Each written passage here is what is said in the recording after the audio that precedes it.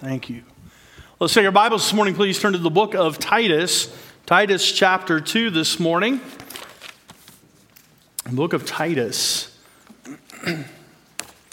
Man, it was a blessing. I was thinking about it as I was sitting there that Joel was saved when he was 9 years old, and Ray was saved when he was 16, and Mrs. Claver saved as an adult. I'm assuming you were an adult in the 70s. You have kids older than I am, so you were an adult, and that God can save anybody. Doesn't matter your age.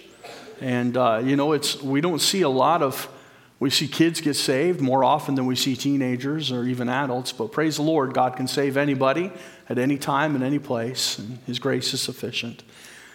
Titus chapter 2 this morning, I want to preach a message with God's help this morning entitled Grace and Holiness. Grace and holiness. Some people think those two things don't go together.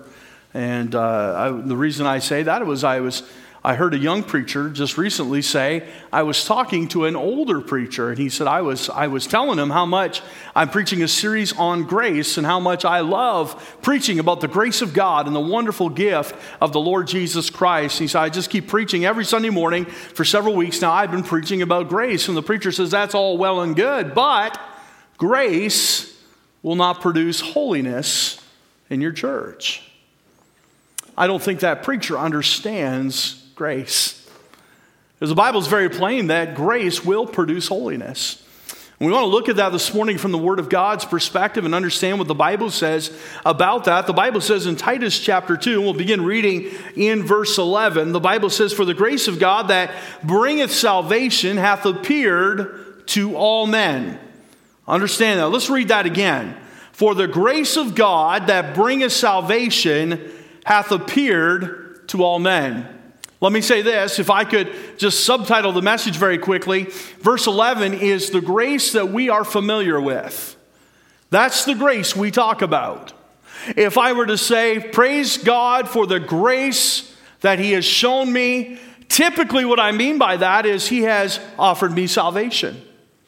We are talking about Jesus Christ coming in the flesh.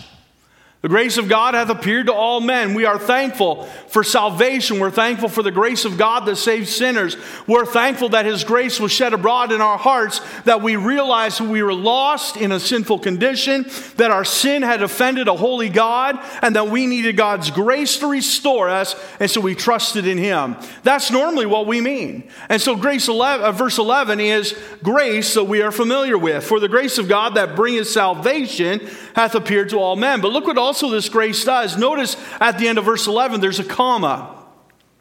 That means this thought is not complete as of yet.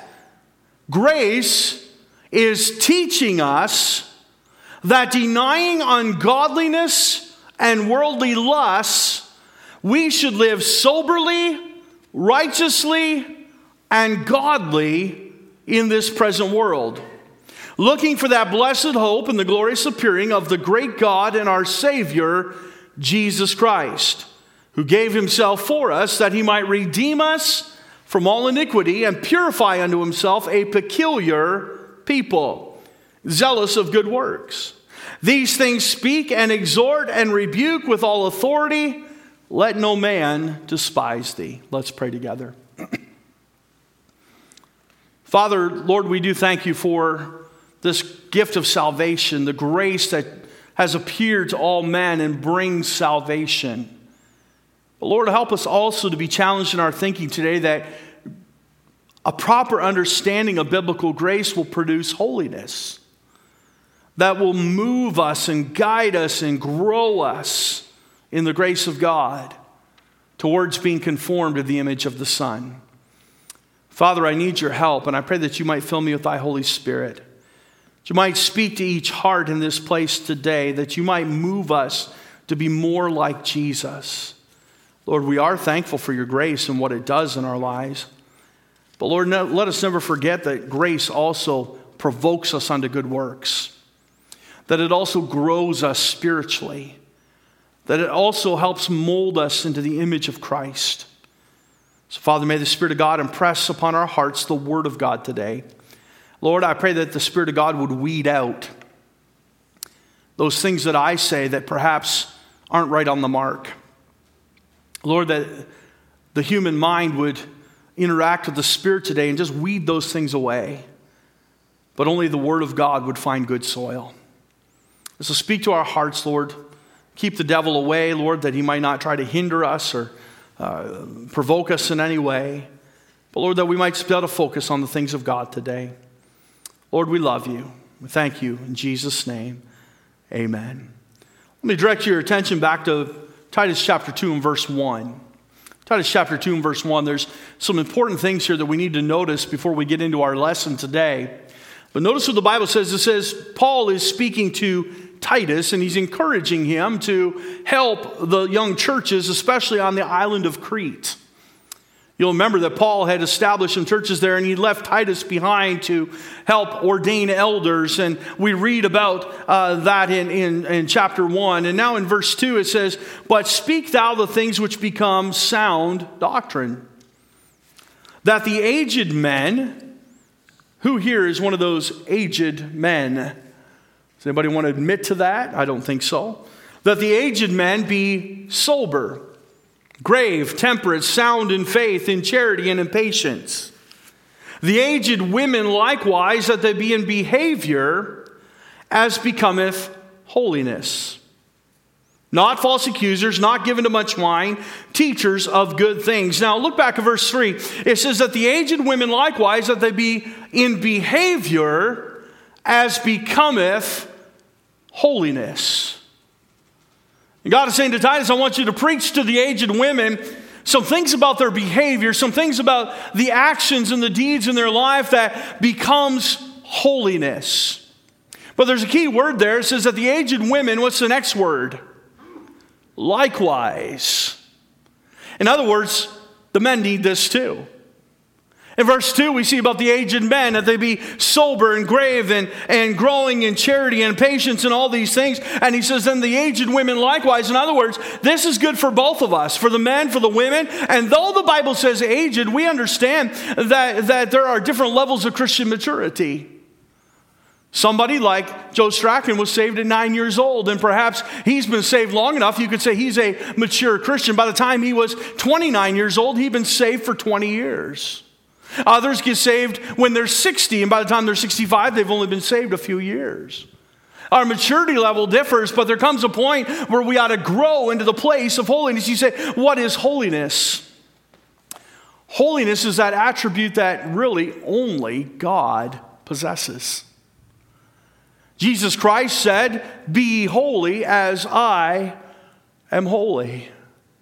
We are to be like the Father. We are to be like the Son. We are to be conformed to the image of the Son, the Bible says. And holiness is an attribute of God, but I would suggest to you today that holiness is a sum total of all of his attributes. God is righteous. God is long-suffering. God is kind. God is God of justice. And all these things are the sum total of who he is, and God is holy. And so when we think about God saying to us, we need to be holy, it is again the sum total of those attributes. You say, well, how can I be righteous? You can only be righteous in Christ Jesus. We are to be clothed in the righteousness of Christ. You say, how can I be separate from the world? We can only be separate from the world as we do, is what the song just said. We are crucified in Christ. We are dead to the world. And we put away the things of this world. So holiness is something that we may never, ever achieve until we get to heaven.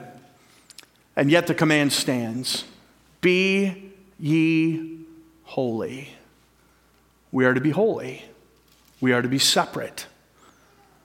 You say, well, if I can never make it, then why should I try? Because it is the process of holiness that God is desiring for our lives. He wants us to grow. Each and every day should be more time with God, more time in the Word, more time of purifying our souls and growing more like Jesus. So we are to be holy. I want you to notice some things about this grace this morning that helps us grow into that holiness. You know, I got to say, I disagree with that old preacher. I believe that grace will produce holiness. Because it's only by God's grace that we grow at all. It's only by God's grace that we can get into the Bible, and we have the Word of God to help us to grow and to purge our conscience of these dead works and to move forward in the grace of God. And so let's look at Titus chapter 2 and verse 11. I want you to notice some things this morning. First of all, we notice that it's a grace that tells. It's a grace that tells. You say, what does it tell? It tells of salvation. The first step to holiness is you have to be born again. You have to be a new creature in Christ. The old man doing religious works, trying to please God, will never achieve holiness. You'll never be separate. It's a grace that tells of salvation. The Bible says, but the grace of God that bringeth salvation hath appeared unto all men. The Bible tells us that this is the familiar grace that we are familiar with. It is that very grace of God that brings salvation to all men. And some think that we deserve it, and some think that they have earned it, and some think that it is already within them, and some think it's their birthright. But this salvation is a gift of God that only comes from God. The grace of God that bringeth salvation. There's no other source of it. There's no other place to find it. The word grace literally means an unmerited favor, an undeserved favor. It is a gift from God. There's been times over the years where, we were purchasing birthday gifts or Christmas gifts. And I remember one year in particular, my wife said, I just don't know if I want to get that because the kids, I just don't know if they deserve it. We talked about it a little bit, and I said, when we give a gift, we're so to show them the love of the Father that it's not deserved. A gift is something we don't deserve. It's something that God has blessed us with. The Bible says, for the wages of sin is death, but the gift of God is eternal life through Jesus Christ our Lord. That gift is grace. We do not deserve it. We cannot earn it. We do not merit it in any way. It is a gift from God. James chapter 1 and verse 17 says this, every good gift and every perfect gift comes from above, from the Father of lights. Think about that. Every good gift. No, listen, hang on every word here because it's important. All scripture is given by inspiration of God, right? Every good gift and perfect gift comes from above. Have you ever gotten a bad gift? Think about that. You ever gotten a bad gift? Sometimes at Christmas, my brother and I, my mom gets us stockings still. I'm 48 years old and I still get a stocking. That's okay. That's what moms do, right? And she usually gets a stocking and she'll put in peanuts, cashews, stuff like that. Shower gel, bottle of shower gel in there. I guess I need a bath. There's always a pair of socks, always. That's what moms do, right? A thing of deodorant, another hint to go with the shower, I guess. I don't know. But for years, she got us, Wade and I both got spray-on right guard. And every year we take it out of the bag and hand it to one of the boys. Here, Brendan, here, Austin, here, Cole. And we'd hand them down to the boys, and she's like, oh, you don't use that? Well, Mom, we did when we were 12. It's kind of a kid's thing, this spray-on right guard, I didn't even know they still made it. We haven't used it in 35 years. And it took a few years, and then we finally, wasn't a good gift. The other night, we took Timmy out. Timmy has spent a lot of time at our house since he was born, and we would babysit for those kids. And I said to my wife, we don't have any kids in school. It was strange for us. I said, we're not going out buying school supplies. My wife goes through withdrawal if she can't buy school supplies. She loves Staples and Walmart at this time of year. Literally. One year she says, oh, paper's 19 cents. Can I buy a bunch of paper? I said, hon, I've got a closet with stacks of it like this already. But it's 19 cents. It doesn't matter. We don't need it. Am I telling the truth? I am, see? And so I said, well, let's take Timmy out. It's his first day of school. Let's get him a little something for school. And so we took him out there tonight. We went to Wendy's, and we had a lot of fun with him. And we went to my mom's, and we got the golf cart out, and we drove back in the woods and took him for a ride. And we just had a good time. And so we bought him something for school. And I thought, I don't want the other guys, Peyton and and what's the other one? Toby. I don't want Toby to feel left out. So I said, let's just go to the dollar store and give him a little ball or something. So we got a couple little balls with happy faces on them, and we took them home for the boys. And Timmy saw a robot. You know, like those Transformers. You remember, Mikey? You remember Transformers? Like you take it and this one turned into a jet. It was kind of neat. I almost got one for myself. It was really cool. And so it was this robot, and it turned into a jet airplane, and you could turn it back into a robot again, back and forth. But how many of you know that when you buy it at the dollar store, it lasts about 33 seconds before parts start falling off, and it's no good, right? Well, it actually lasted a couple hours. It was good. It didn't break on him, but I tried to warn him. I thought, it's not that I didn't want him to have it, but I didn't want him to be disappointed 30 seconds later when it broke all apart. I thought, a ball won't break. A rubber ball won't break. No, I got to have the robot. And in my mind, I'm thinking, oh man. You know, that's the kind of gifts we get on this earth. They break. The Bible says we ought to lay up our treasures above where rust and moth do not corrupt. Here's the truth. The only perfect gift and the only good gift, because the Bible says every good gift and every perfect comes from above, from the Father. Do you know what he calls salvation? The gift of God is eternal life through Jesus Christ our Lord, because it comes from above. It's perfect. It's perfect. It's the grace of God that tells of salvation. Secondly, look at that verse again. It is the grace of God that tells every sinner. It tells everyone. The grace of God that bringeth salvation, what's the next part? Hath appeared to all men. Hey, it doesn't just say the elect. It says everybody. He said, no, come on. Really, everybody? Everybody, all men. You say, you mean I can get saved today? Yeah, you can get saved today. God's grace is sufficient to save you right now. The Bible says all have sinned, every one of us, and come short of the glory of God. And the wages of that sin is death, but the gift of God is eternal life through Jesus Christ our Lord. And the grace that hath appeared unto all men. This grace that brings salvation hath appeared to all men. It's for everybody. It is a universal grace. Listen, it's not a universal salvation. You must believe on the Lord Jesus Christ to be saved. Whosoever will may come. Whosoever drinketh of the water will have this well of life springing up within him. There's all kinds of things there about faith and why we must put our faith in Jesus Christ. But this, friends, the offer of salvation, the offer of his grace, it is offered freely for all. Whosoever will may come. It tells every sinner.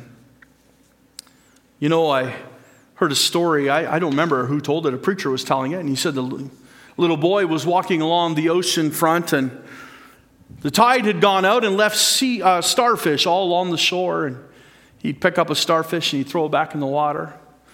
And he'd walk a couple more steps. He'd pick up another one, throw it back in the water. And somebody said to him, hey, he says, you know, there's thousands of starfish. He says, you're never going to make a difference. The little boy picked up another one. He threw it back in the water. He says, I made a difference for that one. You see, not everybody will believe, but God's grace is sufficient for everybody. It's available. And he can make a difference in your life today if you'll just trust in Jesus Christ. It is a grace that tells. Look at the second thing this morning. It is a grace that teaches. The first step to holiness is salvation. But look at the second thing. This grace now, once you're saved, begins to work in your life. It begins to get a hold of your heart. Peter said this in 2 Peter. He said, but grow in grace. It's by the grace of God that we can mature, and by the grace of God that we can grow. And here's how. The Bible says, but the grace of God is teaching us, verse 12, that denying ungodliness and worldly lusts, we should live soberly, righteously, and godly in this present world. It is a grace that teaches us. First of all, we see it's a grace that teaches us to forsake some things. It's a grace that teaches us to forsake some things. Notice the first part of that verse. Teaching us that denying ungodliness and worldly lusts. Denying ungodliness and worldly lusts. You'll notice with me this morning that Paul did not say that grace teaches us to deny our human list of things we think are right and wrong. That's called religion. Unfortunately, a lot of times that's how we judge people. Well, they don't have their hair cut. They don't have the Baptist haircut. I haven't had a Baptist haircut in years, friends. They don't have the ladies don't have their hair right to their shoulder and bobbed just the right way. I'm not sure they're fundamental Baptist. They don't have their tie. They're only wearing a half Windsor knot in their tie, not a double, They're not. Hey, it's not by your standard. It's not by how you think somebody should dress. It's not by a list of rules of do's and don'ts. I've said this 1,000 times. Listen, rules will make us obedient. The grace of God and getting into His presence will make us holy. And we tend to judge people based on appearance and different things that are going on. Listen, I said this to the morning crowd and they got real quiet. If we are doing our jobs as a local church, one day down the road, we're going to have a deacon covered in tattoos. Because that's people that ought to be getting saved. I was in a church a while ago when they asked for the ushers to come do the offering. The guy come up to do the offering, and his ears were wobbling. He'd put those spacers in when he was a young man, and they grew. You know how they just keep making you've seen them? And I always wonder when they get grandkids, they're going to swing on those things. But his ears he took the earrings out, but the skin had just flapped. It was hanging like this. And he's up there smiling. The preacher, would you pray? And he prayed, and they were singing the hymns, and he was singing out. He said, I would never let that guy usher my church. That's the problem. That's the problem. You've judged him by your standards and not the grace of God. But that's the kind of people that need to get saved. And here's the truth. You've got scars too. We just can't see them. There's scars in your heart and in your mind of sin. Hey, listen, everybody's got scars. But by the grace of God, we move forward. Now, listen, that's not to say that as children of God, we shouldn't deny some things. Paul said, I die daily. Paul said, come out from among them and be ye separate, saith the Lord. But it's not a list of do's and don'ts. He says, just deny unworldliness and ungodliness. Don't be like the world. Don't be against God. Let God get into your heart and work and grow. Here's the thing. We give them a list. You'll have a lot of converts unto yourself. You'll have a lot of people that you can change and make look right and smell right and talk right. But when God gets in their heart, then God has a convert. And real transformation can take place. But we have to let God do it. Now, there's nothing wrong with you coming along somebody, putting your arm around and say, listen, brother, I just been praying about this, and I really feel that there's something going on that, maybe you don't even realize it. It's just hurting your family. It's not helping you grow. Can I help you with that? Can I pray with you about that? Can we do a Bible study? But you see, once you pray with them and you get into the Word of God, what you're doing is you're letting God do the work. You're being an instrument of God's grace. Instead of going up to Rick and saying, Rick, listen, we don't wear purple shirts around here. Okay? We wear white shirts. All right? That's what the man of God does, a white shirt. All right? That's what we tend to do, isn't it? It's our standard, not God's. Let's help people grow in grace. Yes, it means we should deny some things. But here's the thing. Why don't you just focus on denying things in your life and not denying everybody else's life? Because that's what we do. Jesus had something to say about that. He says, you notice the little stick in his eye, but you don't see the beam in your own. We need to grow in grace. Grace teaches us to deny some things, but it's us that needs the work. It's not grace so we can point out everybody else's flaw.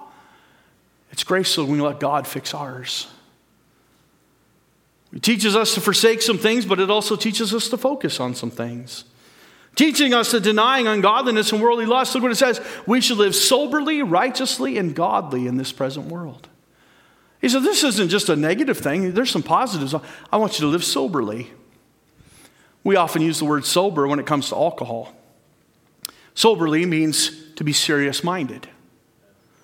There's a time we ought to get serious about some things.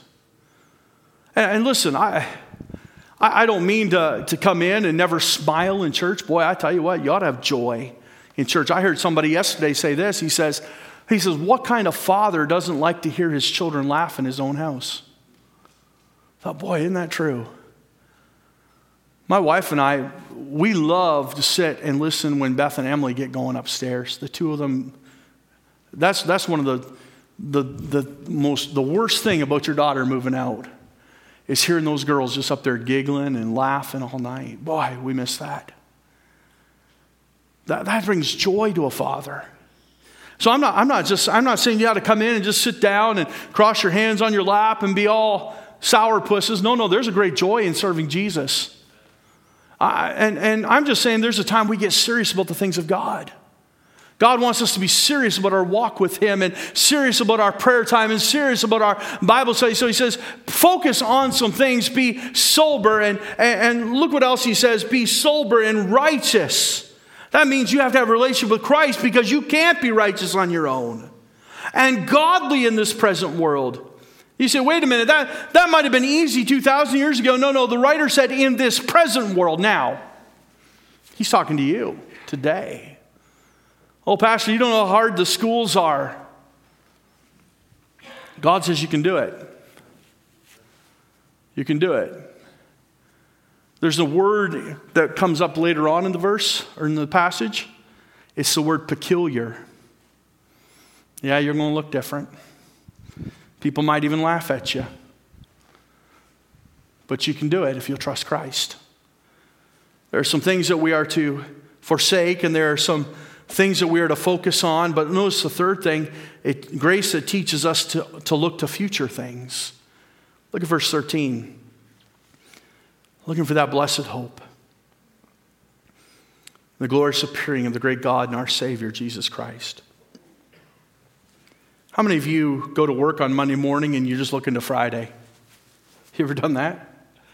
Oh, is Monday still? When's Friday get here? You can't wait for your day off. You can't wait. You know, kids will say 3 more sleeps and it's my birthday. They got that all figured out. Or to Christmas. Did you sleep on Christmas Eve when you were a kid? You know, it's just that anticipation, that excitement. God says, here's what my grace is going to do for you. I'm going to put something in your heart that says I'm coming again. It's called the blessed hope. And you're going to be looking for Jesus. So tomorrow morning, Monday morning, I guess it's a holiday, praise the Lord.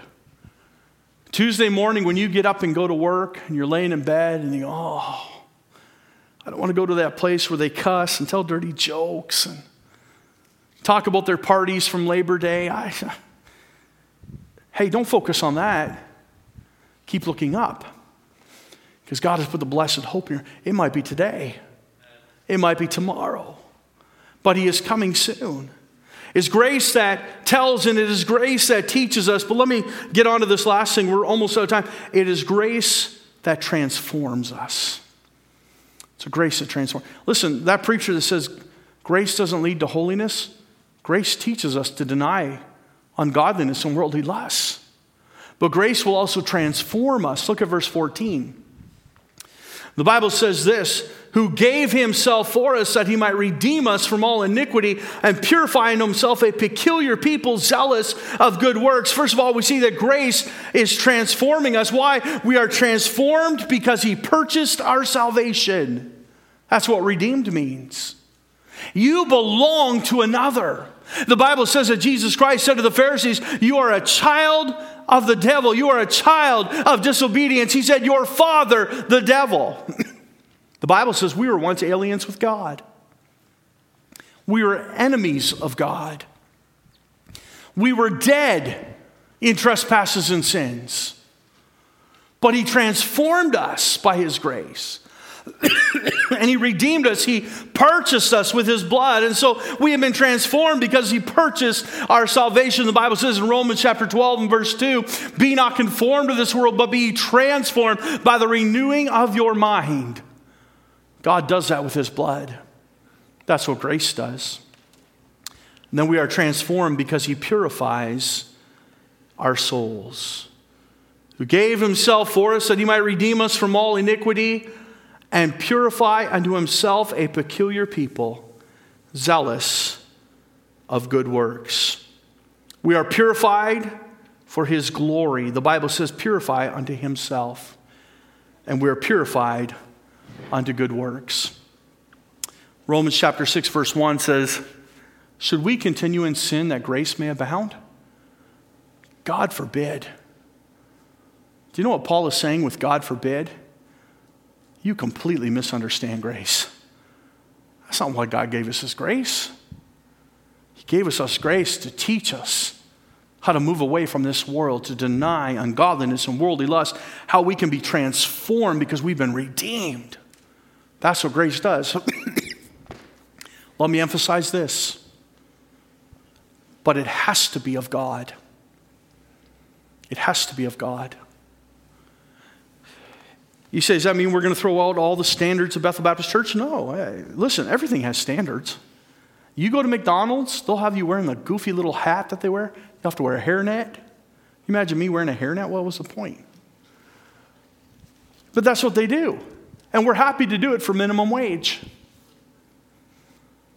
I'm not saying standards are necessarily bad, that we're uniform in what we are trying to do as a church. I'm just saying we don't use that to judge the spiritual maturity of people. I know a lot of people know how to look real good in a suit and tie or a dress, but they don't have an ounce of spirituality. They're not walking with God. Where's our heart? And have we been transformed by the grace of God? Are we allowing him to teach us? Are we allowing him to remake us into the image of Christ? Because that's really what grace will do. But we have to submit to him and receive that gift. If you're not saved today, that's the first step. You can't know Christ unless you've been transformed. Let me just share this with you quickly. Look at Acts chapter 3. Turn to Acts chapter 3. I'm just going to try to remember it. I'm going to be honest with you, I heard a Christian comedian yesterday share this story. And he was trying to share the gospel. He did a wonderful job, and many people got saved, as a matter of fact. But he said this, most comedians, what they do is they set you up with an expectation. You're telling a story, a joke. And he says, and then you add an alteration. He says you change it. You throw in a punchline. You go in a different direction. And he says, then the people receive a revelation. He says they're awakened. All of a sudden it hits them funny and they begin to laugh and there's a response to it. He says God does that in the Bible all the time. In Acts chapter 3, he says, turn there, and he read this scripture and he says, there was a lame man laying at the gate called Beautiful. And you can read along, read verse 1. His friends had come there and they laid him there. I'm paraphrasing, you read. And he was begging alms from people. What was he doing? He was expecting something. The Bible says that Peter and John came along and he said, look on us. And the man looked up and the Bible says he was expecting to receive something. I think it's about verse 4. Expecting to receive something. The man was expecting something. But then Peter threw in an alteration. Silver and gold have I none. But such as I have give I unto thee. In the name of Jesus of Nazareth, rise up and walk. And the man received a revelation. What was he doing next? He was leaping and praising God. But here's what he said. He says, that's what a comedian does. Here's what God does. We have expectations. God brings in the alteration.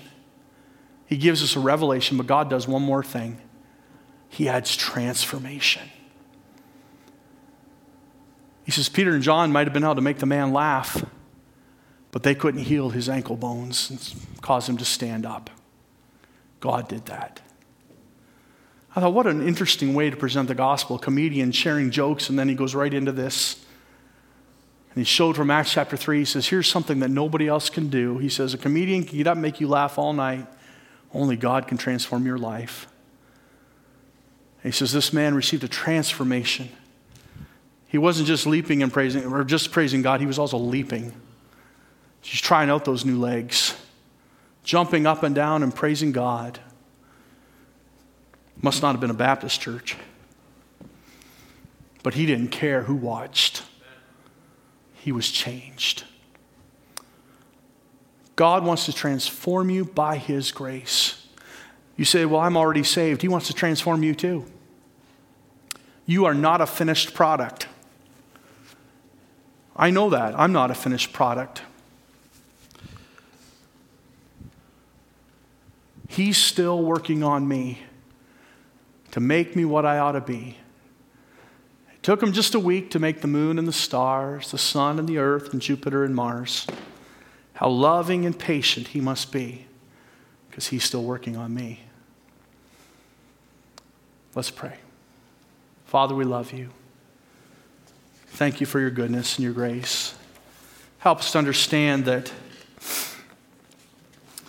grace is not something you have given us so that we could just go live and enjoy the world and understand that you'll just forgive us over and over again. But instead, grace is to teach us to move closer to Jesus, to put away the world, to live righteously and soberly, to be transformed and conformed into the image of the Son. Maybe there's one here today that's not saved. That's the very first step. They can't truly understand God's grace, and they can't truly live a holy life until they first submit to salvation that is free through Jesus Christ, because he paid all of the price for our sin. All the penalty was laid upon him. Lord, there's others here that are saved, but God is still transforming their life, still making us what we ought to be. God, I pray, Lord, that today that they might surrender to that grace as well, that they continue to grow in grace. Perhaps they would get into a discipleship program, pray with somebody on a regular basis, commit to reading their Bibles, whatever it might be, Lord, but they just take another step in their walk with God today, that they might grow in grace. Speak to our hearts, we pray, and we'll thank you in Jesus' name. Let's stand with our heads bowed and our eyes closed. Friend, do you know Jesus as your Savior today? If you were to die today, are you absolutely 100% sure that you'd spend eternity in heaven with Christ? Let us help you today.